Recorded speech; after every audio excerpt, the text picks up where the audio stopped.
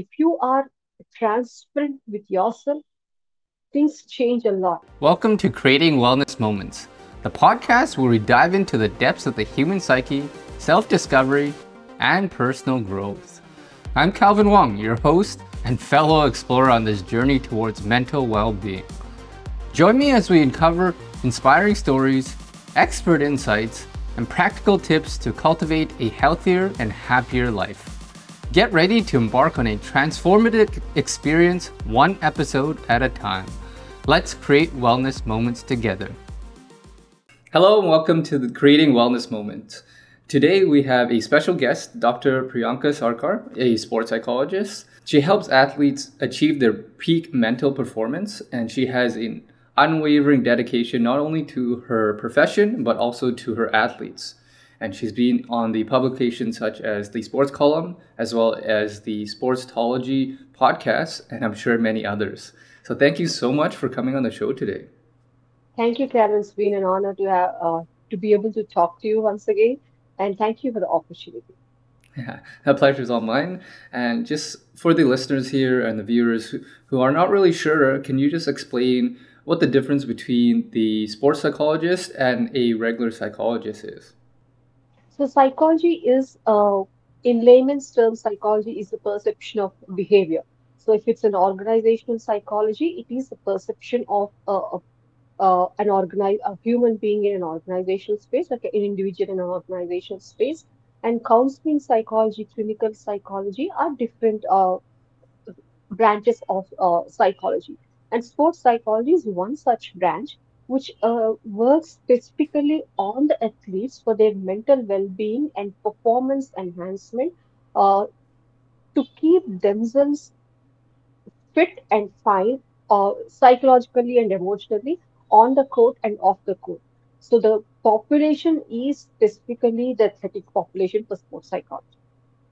Okay, yeah, thanks so much for explaining that. Sounds like in terms of sports psychology, you have a little bit of extra layer on top of their own individualism, but also taking into the aspect of how whatever specific sport they play and how that has an impact on them, not only in the court, but as well as in their personal lives. Absolutely, because if you give and take, unless you're a Cristiano Ronaldo or a Serena Williams or a Roger Federer, you cannot play beyond your 40 years. And now we know that athletes, not every athlete plays until he or she is 40. So let's say they pick up the sport around 5 or 6 years and they're playing until 40 years. But because not everybody is playing the sport until then, so on an average, an athlete's life career span is 20 to 25 years, depending on the sport he or she is playing.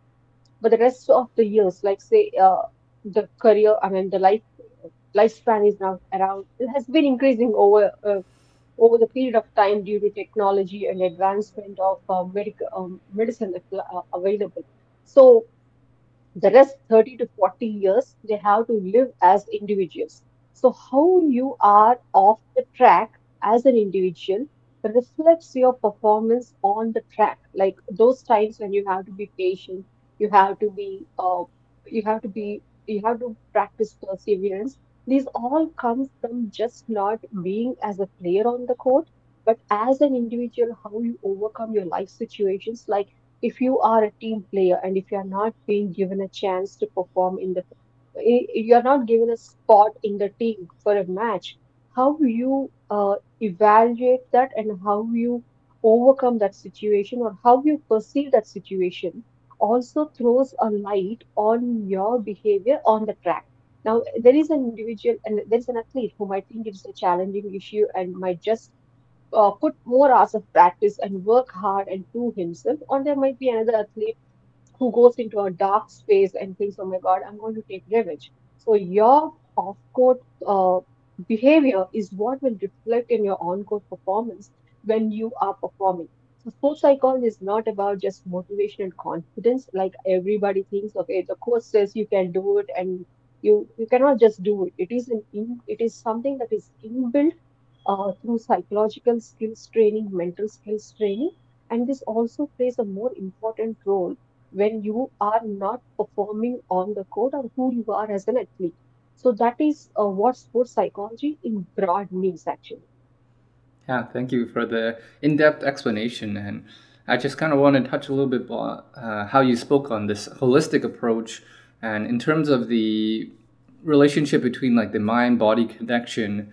How would you say that affects in sports and even for us in a daily life?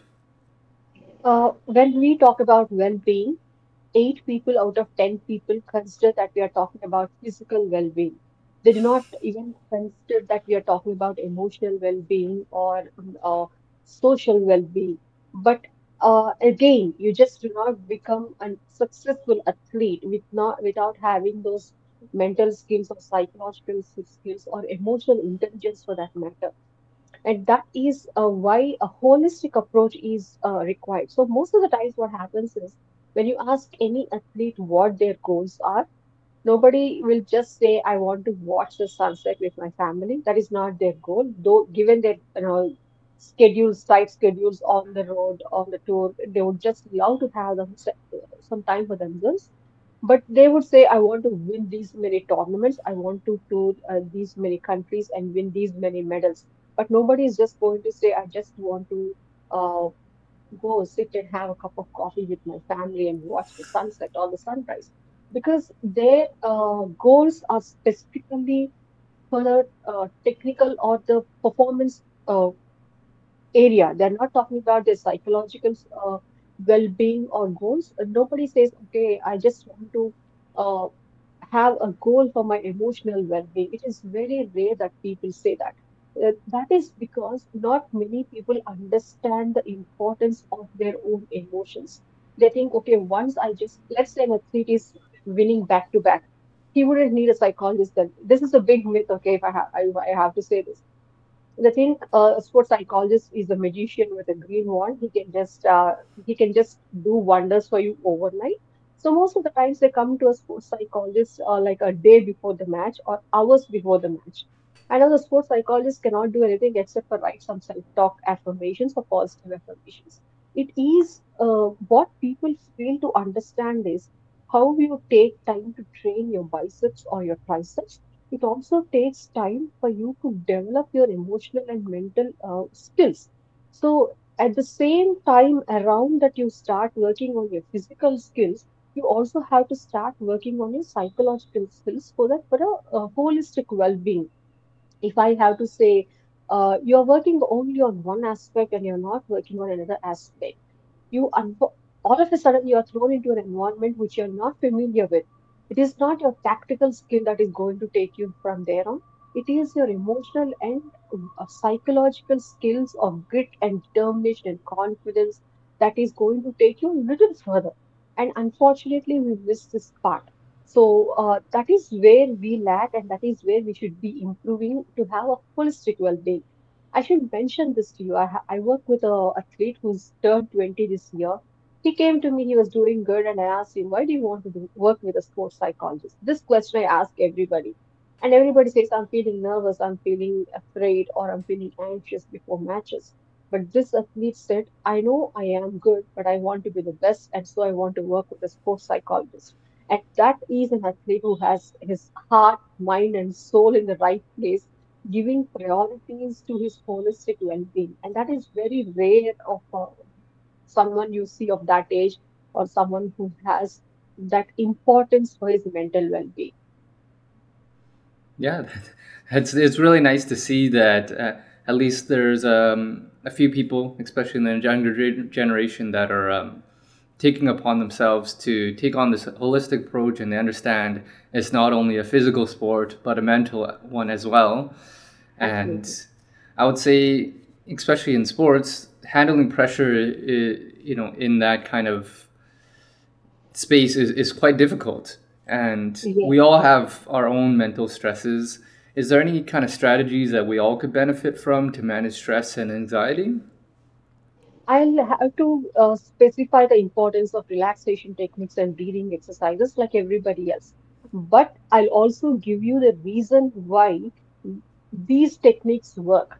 Maybe then the audience would understand why these are of utmost importance or why these are time and again mentioned as the go-to exercises. So your brain has any human brain has 86 billion neurons.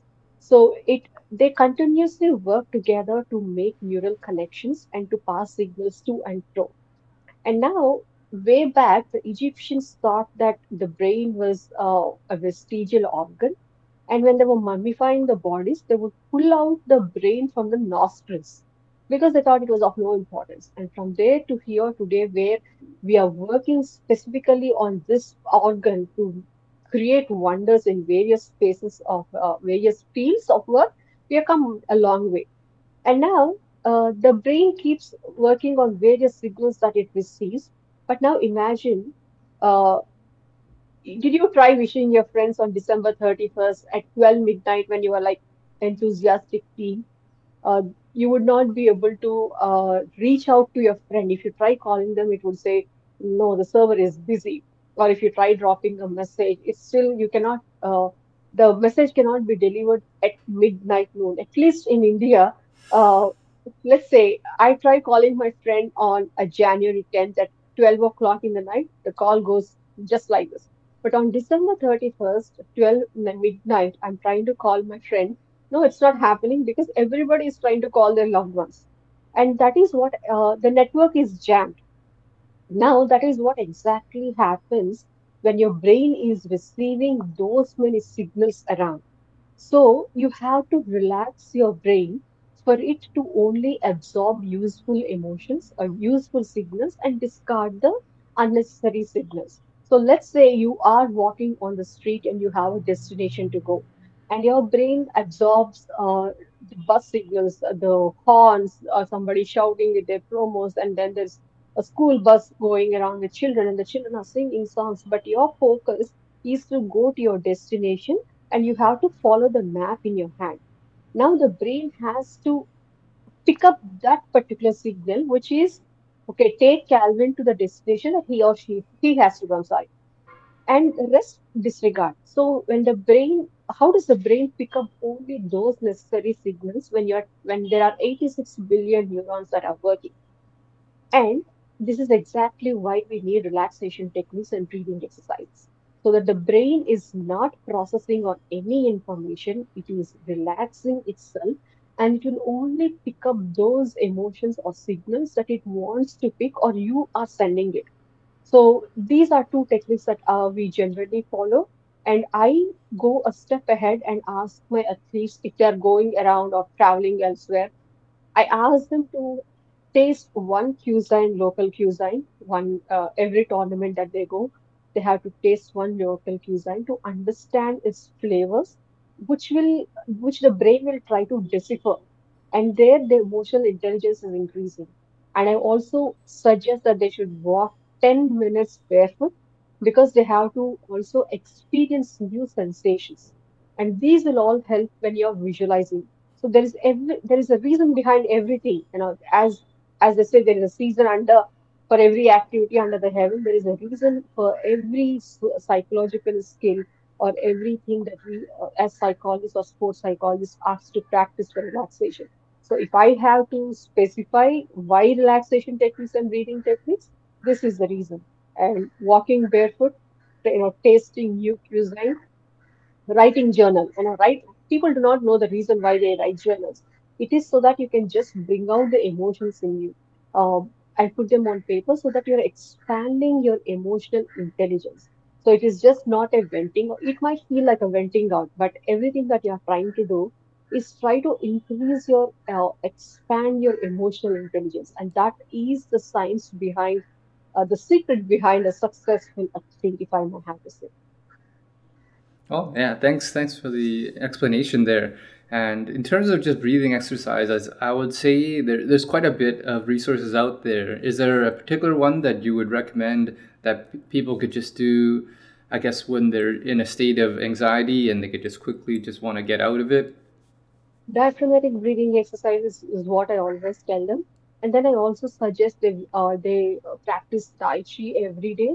And then I've also read a book. So I give them specific time seconds as how much they have to inhale for and how much they have to exhale for. Say I say inhale for 0.3 seconds or exhale for 0.2 seconds. And so at least they have only eight respirations during a minute. And there is a science behind it. I read a book, I forgot the name of the book, and there is a science behind it why I ask the athletes to do this. So when they're inhaling for a specific period of time and exhaling for a specific period of time, they're allowing their lungs to expand and allowing the lungs to accept more oxygen, which is helpful for them to expand their brain functions as well. So I go by 3:2 on diaphragmatic breathing. Okay, yeah, excellent. Thanks for sharing that. And there's definitely a technique that I'll be trying. I do some breathing exercises and meditation here and there, but that's something I would like to incorporate. In terms of just resilience in life, I would say, I know your personal journey hasn't been an easy one. So if you're able to share a little bit about that and how uh, you built your own personal resilience and how others can do the same as well. Uh, Thank you. You know much than everybody else. So without going to deeper details, I feel everything is a choice between right and wrong. So you know what is right, you know what is wrong, you know what you can control and what you cannot control. When your directions are clear, when your choices are clear, the path will come and make itself. At least I believe that. I'm a physiotherapy graduate. I've told you this many times, and I also told you about my friend whose father passed away with cancer. And then when I didn't see her for a week, I said, I haven't seen you at office." And she said, "My father passed away." I said, "I'm sorry, I did not know this." And Yashwanti says, uh, "It's okay, Pri, you didn't know. I take Yashwanti's name wherever I go because it is that young lady who gave me a new lease of career just by that word, it's okay, Pri, you didn't know." Then I went back thinking, had there been anything that I would have done had I known? So that kept me thinking, and then I knew I had a choice because by then I just completed my master's. And so if I knew, I just am a psychologist and I can give her an emotional support in a way if she wanted someone to listen to her. So it's always a choice. It's always a choice, and those conversations and influences that people make on you, that you can decide what you want to be. So when Yashwanti said, "It's okay, Pri, you didn't know," that changed my course of life. Then I was watching Roland Garros and Rafa Nadal winning uh, Roland Garros for the 10th time or 11th time.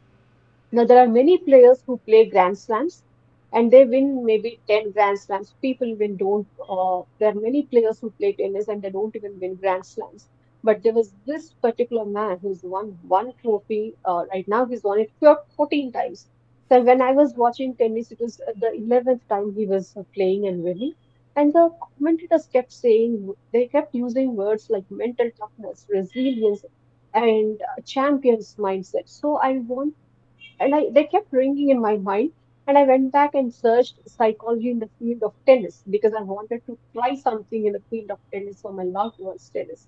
And then popped up sports psychology, and I did my certification. And today I have been fortunate enough to make that career choice, which I love to wake up every day in the morning and make a difference in somebody else's perception of living life or making their choices to be a winner or to be just a standby and be a cheerleader. So there are challenges across, Calvin. I wouldn't throw light on just my challenge, but for somebody as a female. I'm not against, I'm all for gender equality. I am not something who says, okay, women are higher or men are higher. No, it's equal. We are equal in everything. Uh, but we are different in our physical experiences, but cerebrally we are all equal. There might be highs and lows with IQs, but how we approach problems is what differentiates us. But if I have to speak about the female sports psychology or sports psychologist, what we face is not what my male counterpart faces. So I have to step out, face gender discrimination, subtle sexual discrimination or sexual passes under like they don't we do not even consider them until and after we have gone through it, and then something thinks, oh my God, it is not appropriate. He's not doing it to somebody else. He's not passing on those comments to somebody else. So until it is done, we are not sure, we are not even aware that it has happened. So I always tell this, my male counterpart goes onto the field, makes a difference, and comes back. And his job ends there. But me and my other female colleagues, we have to go through these various discriminations. And the first thing that they ask, with all due respect to them, those who ask us the question, are you married or would you be allowed to travel if you are married? I do not think anybody would ask my male counterpart if his partner is okay him traveling across around the tour. So these are certain things of sexist discrimination, sexism and discriminations that we have to face. We'll not even talk about pay discrimination because it also it in sports it depends on various factors, how much are the stakeholders investing, how much money they are making, but these are certain things that we can control. Okay, do not ask me about whether my partner will be okay if I have to travel, because you don't ask my male counterpart that. Do not pass on those soft sexist comments because you do not do it to your male counterpart. Respect me the same way you would respect a male counterpart. And there, that's a beautiful, this is a beautiful field where we can all work together for a common purpose. If we take off those disparities, it's a beautiful field to work. So somebody, it takes a lot of courage to stand up stand up and try to tell people it is not right. We are slowly getting there, but there's a lot of work that needs to be done. And when I speak this, I just don't speak from my personal experiences, but I also speak from the stories that I've heard and I have heard from people from my close quarters, how they had to give up their careers in this field because of what they have been facing, which is quite unfortunate, I would say.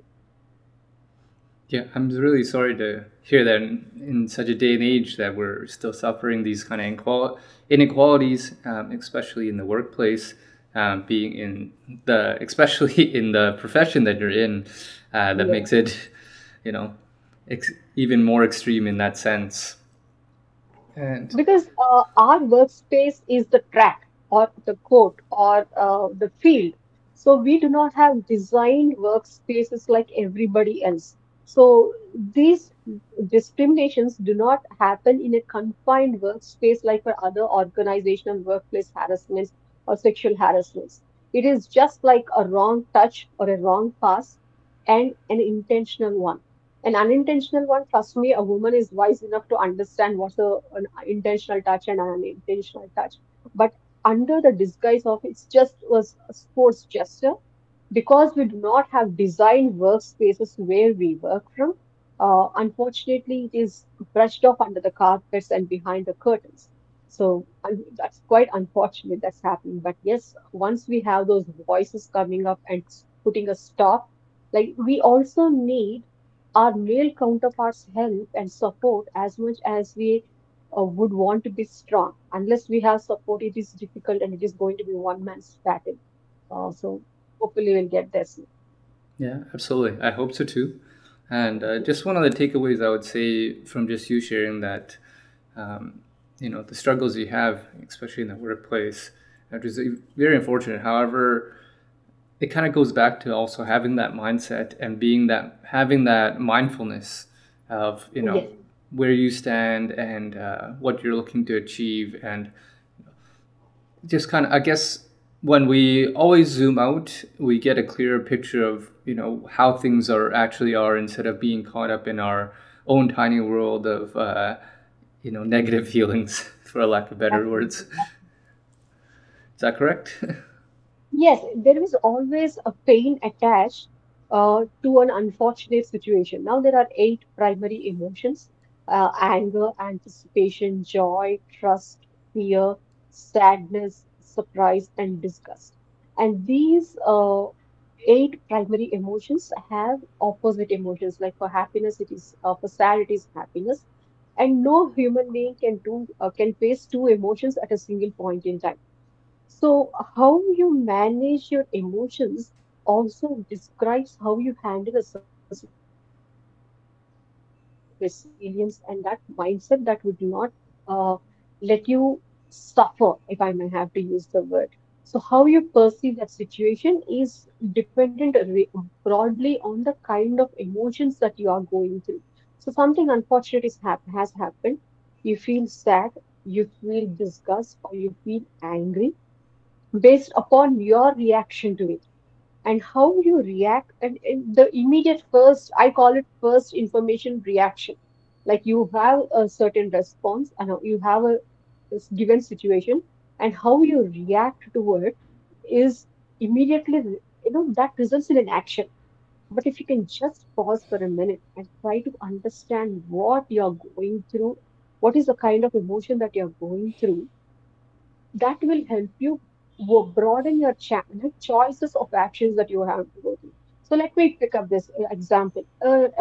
So there is an athlete who's supposed to be playing a match, but his junior was given an option to play, and the coach has sidelined the athlete because of favoritism. Now the athlete can be angry, the athlete can be surprised, the athlete can be sad, the athlete can be disgusted with the coach's action, and now he can be even thinking, "Oh my God, I anticipated this." So now he has for every reaction and for every emotion that he is going through, he will think about an action. Now, if he's angry, he'll think, okay, oh, okay, now I'm going to punch the coach in the gut or I'll show him who he is. I've anticipated this, so it pains a little less. So let me wait and watch how this match will pan if I will be called as a substitute in half of the game, or the coach must have had other plans of not bringing me to the game. Sad, you'll sit and sulk. And if you're just not so sad, if you're optimistic or you're just surprised, you'll think, okay, let me see how this match is going to go without me performing. And now, for every reaction for every emotion that you're going, you either want to punch the coach or you want to wait and watch or you want to just help and cheer your team members. Now, if you step back, like these are the emotions that you're going through, just take a step back. Now you have a chance to pick up one emotion which will help you with the end reaction. And now this is exactly where mindfulness comes into picture and your resilience of your character, of all the psychological skills that you're trained for come into place. Now you take a step back, you're mindful of the situation. You know what the coach is. You know that, okay, there has been injustice done to you, but you know this cannot happen for long. Your chance will come and you are being in the present. Now you are letting go of the anger, you're letting go of the disgust, and then you take an action which is not harming your future, but you're being careful. You're being in the present, which is all about mindfulness. Now, after being in the present, you just soak in that and then take a step back. You already come this far, three steps of being resilient already. So now you'll think, you'll go back to the gym, you'll work out, you'll hone on your skills and think, even if the coach wants to select other player, because I am already training and there is no denial that I am the best, I will eventually get picked up. And you're not giving up. So you've already come past four steps, and now you're just not being mindful, but you're also being resilient and you're building up a mindset, which is a growth mindset. If you have been fixed at the very first step, you'll go and punch the coach, and that's it. Your career is done, you're banned. But you've come this far, you've grown from that emotion to here, which is a big step. And that is just resilience. Nothing, when we talk about these words like resilience or mental toughness, it is just nothing but your reaction to a given stimulus and how you act upon it. So that is all, and just an example how you can build resilience and how you can stay mindful so that you do not harm yourself in the longer run. Hey there, amazing listeners. Before we dive deeper into today's insightful conversation, I want to take a quick moment to give a shout out to the driving force behind this podcast, my very own mental health focused creative production agency, Calvin Wong Media. As you know, creating wellness moments is all about exploring the depths of the human psyche and fostering personal growth. And guess what? It would not be possible if it were not for Calvin Wong Media. We conceptualize, humanize, and bring your story to life using unique storytelling techniques that engages the audience. So, the next time you're inspired by an episode or find yourself engaged in a thought-provoking conversation here, remember, that's the result of the support of Calvin Wong Media and its lovely kinds. If you're looking to amplify your message, tell your story with authenticity, and connect with your audience on a deeper level, reach out to us at calvinwongmedia.com. Now back to the conversation on creating wellness moments. Yeah, thank you for sharing that. Just I just wanted to speak a little bit of my personal experience, and some viewers might also have this thought where, um, you know, in the past I have been quite depressed, and you end up in this place where you're a little bit, I would say, like, for lack of a better term, let's just call it darkness, and you're very stuck on these emotions of sadness and, being depressed, and you almost kind of letting this run your life, and you're kind of you know you want to feel those emotions almost in a way, if that makes sense, and Yes, yes. you're really caught up in just allowing that emotion to run your life instead of trying to escape and be happy. I mean, not to say that people who are depressed don't want to be happy, but there's a bit of indulgence in that depression or sadness. And what would you Yes, yes. say is a good way to kind of get out of that headspace? Karen, thank you for bringing this up and with your own personal story because you mentioned two words, sadness and depression. Now, you were clear it was a depression, but many people, what happens is they use sadness and depression synonymously. Sadness is just an emotion. Let's say you want an ice cream to eat. You so badly want to eat an ice cream, but it's pouring outside, your refrigerator is empty, and you do not have an ice cream, and the delivery guys can't get it for you, and you can't step out of your house. There is a pinch of sadness that you cannot eat an ice cream because you so much are craving for it or longing for it. But now that is not depression. Depression is a medical health condition which builds up on various factors over a period of time, and those all build up and they come out as depression. And the best way, the first way to cure depression is medical treatment, counseling, psychotherapy, art therapy. They all come at a later point in time. But because depression is a mental health condition, your first step should be to see a psychiatrist or a clinical psychologist, better even psychiatrist who can prescribe you medicines.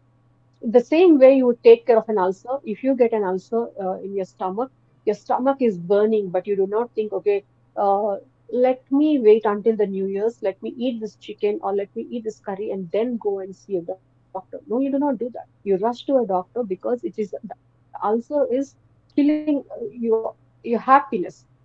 It's killing your response to enjoy chicken. The same way you should be treating a mental health condition as well and see a psychiatrist who can cure you of it. And when you said there is an indulgence in pain, I totally get it because we are so immersed in that pain, we make it our comfort zones. We do not want to come out of the comfort zone. The darkness, you use the word darkness. Darkness is nothing but your comfort zone, but you know that there's bright light somewhere else, which all you need to do is step out of the house. But because you made it your comfort zone, you do not feel like coming out.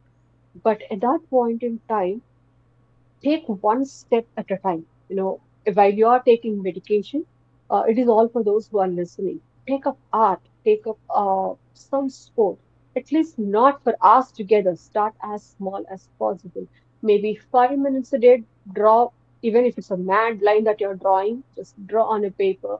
You don't need to be a Leonardo, I'm sorry, Leonardo da Vinci. You don't need to be Leonardo da Vinci, the world's famous painter.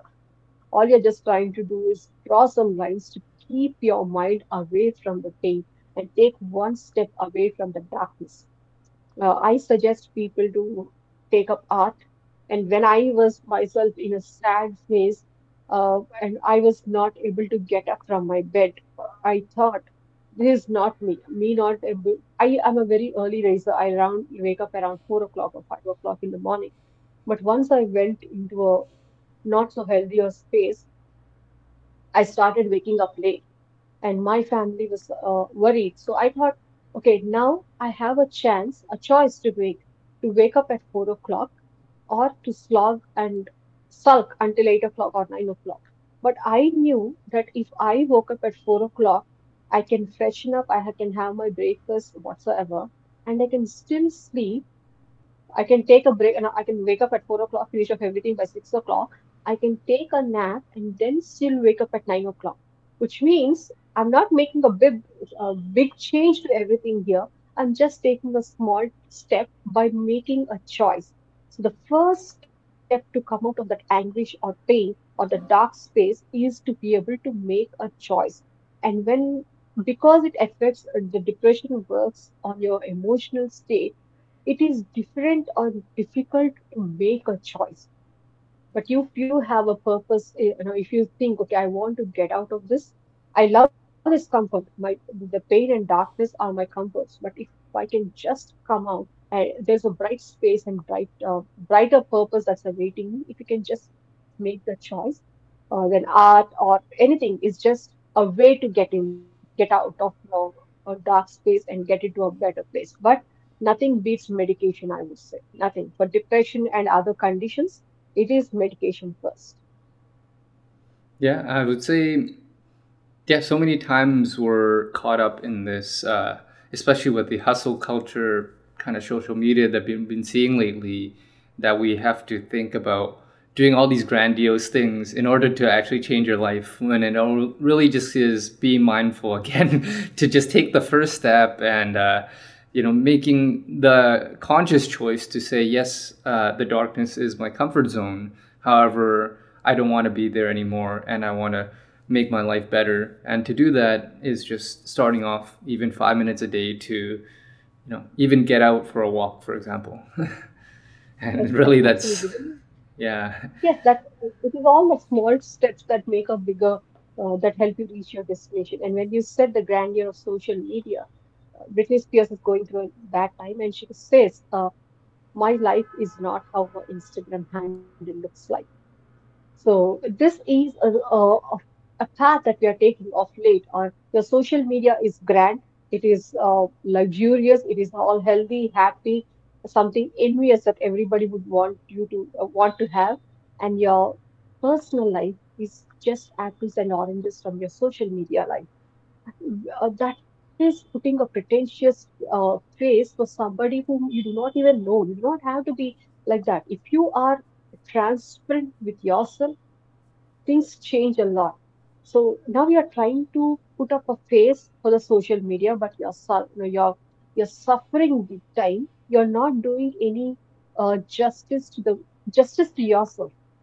So when you mention social media grandeur, yes, it is sometimes it is unnecessary that we do this. I do not know why people have two different lives, one on social media and one in personal lives. But if you can just be as luxurious and as grand as in your personal life as well, nothing beats that. These small steps, like seeing a specialist when you need one, taking 5 minutes walk every day, for your own mental well-being, they do wonders. And so you need not, then you can proudly say, my personal life is just as my Instagram life is. So hopefully, those who are listening to this podcast can try taking care of their mental well-being as well, the same way they take care of your social media life. Yeah, and just in terms of touching on that and linking visualization and how that affects your life, and if there's any merit into actually visualizing, and how does that contribute in terms of making your mental well-being better, if it does. It does. I work with a variety of athletes, and first thing that we do is we start off on various techniques, and then we slowly come to visualization. So visualization is you to send your brain signals of what you want or how it should function in a given situation. So let's say my athlete is a racetrack driver. So races. And I told him, because the day might be cloudy, or it might be rainy, or it might be sunny. You cannot control the weather. But what you can control is how you race the car in spite of the unpredictable weather conditions. So your weather might be anything, but you will just blindfold yourself and try visualizing how you want to race on the track. Now we also added another element. Now he's not the only one who's racing on the track. There are other 10, 20 cars that are racing. So how do we create that sound? So I told him, put up some video of your race track, and put, because you're already blindfolded, you cannot see the video, but you can listen to the original race track sound. And now you will have to visualize how you want to drive, because the racetrack is a very fast-paced environment, and you are just taking laps within seconds. And now the weather is unpredictable, and this he is practicing mentally to uh, race his car in unpredictable, unseen, unheard circumstances. So he's training his brain how the brain should work in such situations when they are not in favor of him. And so he's mentally ready for the track now. So if I have to tell him, okay, now just go and practice, or go and just go on the track, he's ready because he's mentally been preparing himself. Visualization is just not but nothing, but you're just trying to help your brain work on its memory, so that it can just automatically and spontaneously know how to react in a given situation, because it has piled up a memory bank of memories and situations through visualization. So if you just relate it to the personal life as well, uh, I do this. I do visualization just for other reasons, and I see a lot of change in the way I perceive a situation to be. So when I am thrown at a situation, I know what it might be, or I'm not surprised because I've already visualized it. I'm not sitting in visualizing happy situations as if I'm going to be the president of India. Definitely not. But there are certain situations where I'm visualizing as how I have to react in a given situation. So when that situation is brought in front of me, I'm not alarmed or not surprised, but I am prepared. So visualization prepares you for what you know might happen, but you do not see when it is coming. So visualization helps a lot, Gary. Yeah, thank you for sharing that from your personal experience as well as in a scientific standpoint where visualization actually triggers some of the same mental neurons that you would if you were to do it in real life. Is that correct? Yes, yes. Yeah. So up until this point, I would say we've spoken a lot about more or less the individual journey of one's mental health or well-being, even physical performance. But now I just want to touch on how, like, in terms of community and having influence from others and how that could impact your well-being or personal health. Let's say I first speak about the athletes, because they are the ones who are always on road, away most of the times from their families. And that is the time where an athlete's support system, like his coach or his support staff who's traveling with him, give him the emotional and social support that he requires during those tough times of being on the road consistently. So if you take tennis, the season starts from Australian Open January, and it ends from the Grand Slams complete at US Open, which will happen in August, September, or October, and then there is ATP Nitto Finals, which is in December. So hardly October, November are the off seasons for a tennis player, which means out of a given 56 or 56 weeks that we have got, right? 54 weeks. So a tennis player is out and away from his family for at least 48 to 50 weeks. And now imagine the kind of pressure, the loneliness, the sadness of not being able to share his triumphs or failures, and having to absorb all of them alone would create on a athlete. So that's a way heavier mental burden than anything else. It's just not, okay, let's say the athlete has lost a match. who he can all he can do is just pick up a phone and say, "Oh my God, I lost a match." But imagine having a coach or a support staff next to him who can just have those conversations. Sometimes the telephonic conversations don't work the way the human conversations work. So during those times is when the social support system comes into place and into fore and plays an important role. And now coming into civilian population, human beings are social animals. There's no denying it. No matter how, uh, in a world that has technology and everything advanced, we still crave for that human connection or a human conversation. I told you, I must have told you this or not, I'm not sure. During the pandemic, every person adopted a pet because just to have that social connection, like to have a conversation. And the unfortunate part is most of them also have abandoned their pets after the pandemic. It's the most cruel side. But if we look at how the pandemic has changed our uh, connections or social connectivity importance, I'll have to bring the importance that we have as a community, just not for one person, but for each other. When I say community network, you do not have to sit in plush hotels or beaches and sit and talk about everything. Just say hi to your neighbor. Just drop in and say hi to somebody who's just moved into a community. And there might be many differences, but you might have be having your own challenges in life. They might be having their own challenges in life. But a simple hi is how it all starts, and you'll be surprised how difference they can make in your social intelligence because my only one conversation with Yashwanti has changed my life. And today she stays somewhere away from the limelight. And today I am here making a little difference to one athlete at a time. So that was just because of a simple hi. She didn't do all that she had to do for me, but she did it out of her empathy for a fellow human being. And it's been 9 years now, and she still tries to push me every day just because we decided to say hi in the first place. So that is the importance a community can have on an individual, and how a support system can work wonders for an athlete as well. Yeah, that's it's very beautiful, and yeah, I really appreciate you sharing that.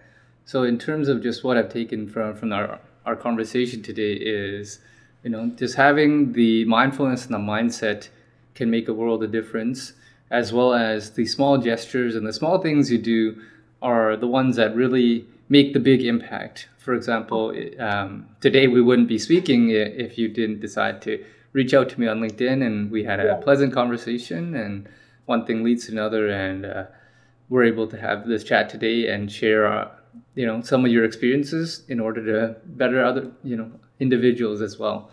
So before we take off, I just wanted to ask if there's kind of any empowering messages that individuals can take if they may be struggling with mental health or stigmas um, that comes along with it. People might think mental health is a myth. The first myth that people think is mental health is a myth, but it is not. It is a reality. Given in the beginning when God created man and woman, it was just right or wrong. There was nothing behind it, or there was no shades of anything else. It was right or wrong. But our perception of how what right and wrong has brought in 50 shades of gray in between. So for people, Eve eating the fruit of wisdom is not wrong. Because the Saturn has tempted her. But if you look at it right now in this world, people would say there is a section of people who says Eve has been the target because she was a female and she has been wrongly targeted. Now you're bringing a whole different angle to it because of your perception to the incident. But ima- there were times when just everything was right and wrong. Now, adding 50 shades of gray to it in between brings 50 different perceptions and 50 different causes and reactions. Now, if you can just pause for a minute, I understand the anger, I understand every emotion, But if you can just pause for a minute, and if you can uh, not react to the first information that you get at hand, take a deep breath and step back and be mindful. There'll be You can almost solve everything. And those that you cannot solve, which are like mental health disorders, I'm afraid to use the word disorder, but I would just say condition which requires treatment, and like dyslexia, OCD, ADHD, schizophrenia, bipolar disorder, depression. Just go and get diagnosed instead of going and watching YouTube or Google. Unless you are diagnosed properly by a licensed psychologist or a licensed psychiatrist, you cannot allow yourself to be called that, nor does anybody have a right to call you that. So once you are sure of your diagnosis, you have already come that far. It's just only a little further that you can completely get back to your normalcy. So I emphasize on the importance of diagnosis and medication, and it takes is just one step to acknowledge that there is a problem, and you are willing to make that change to get rid of the problem. And my favorite sentence is, you do not come this far only just to come this far. So that is what I wake up every day with. I'm not alien to the challenges. I do have my own challenges. So I think, Priyanka, you haven't come this far only to come this far. There's just another day you have to wake up and just do your best. So if you can have that mindset, and if you can just have that approach towards life, accepting and then working on it, life will be for the best. And things will change drastically for you. Yeah, thank you for encouraging everyone just to take the first step and small steps and be more mindful today. And yeah, I really appreciate you coming on to share your knowledge and insights.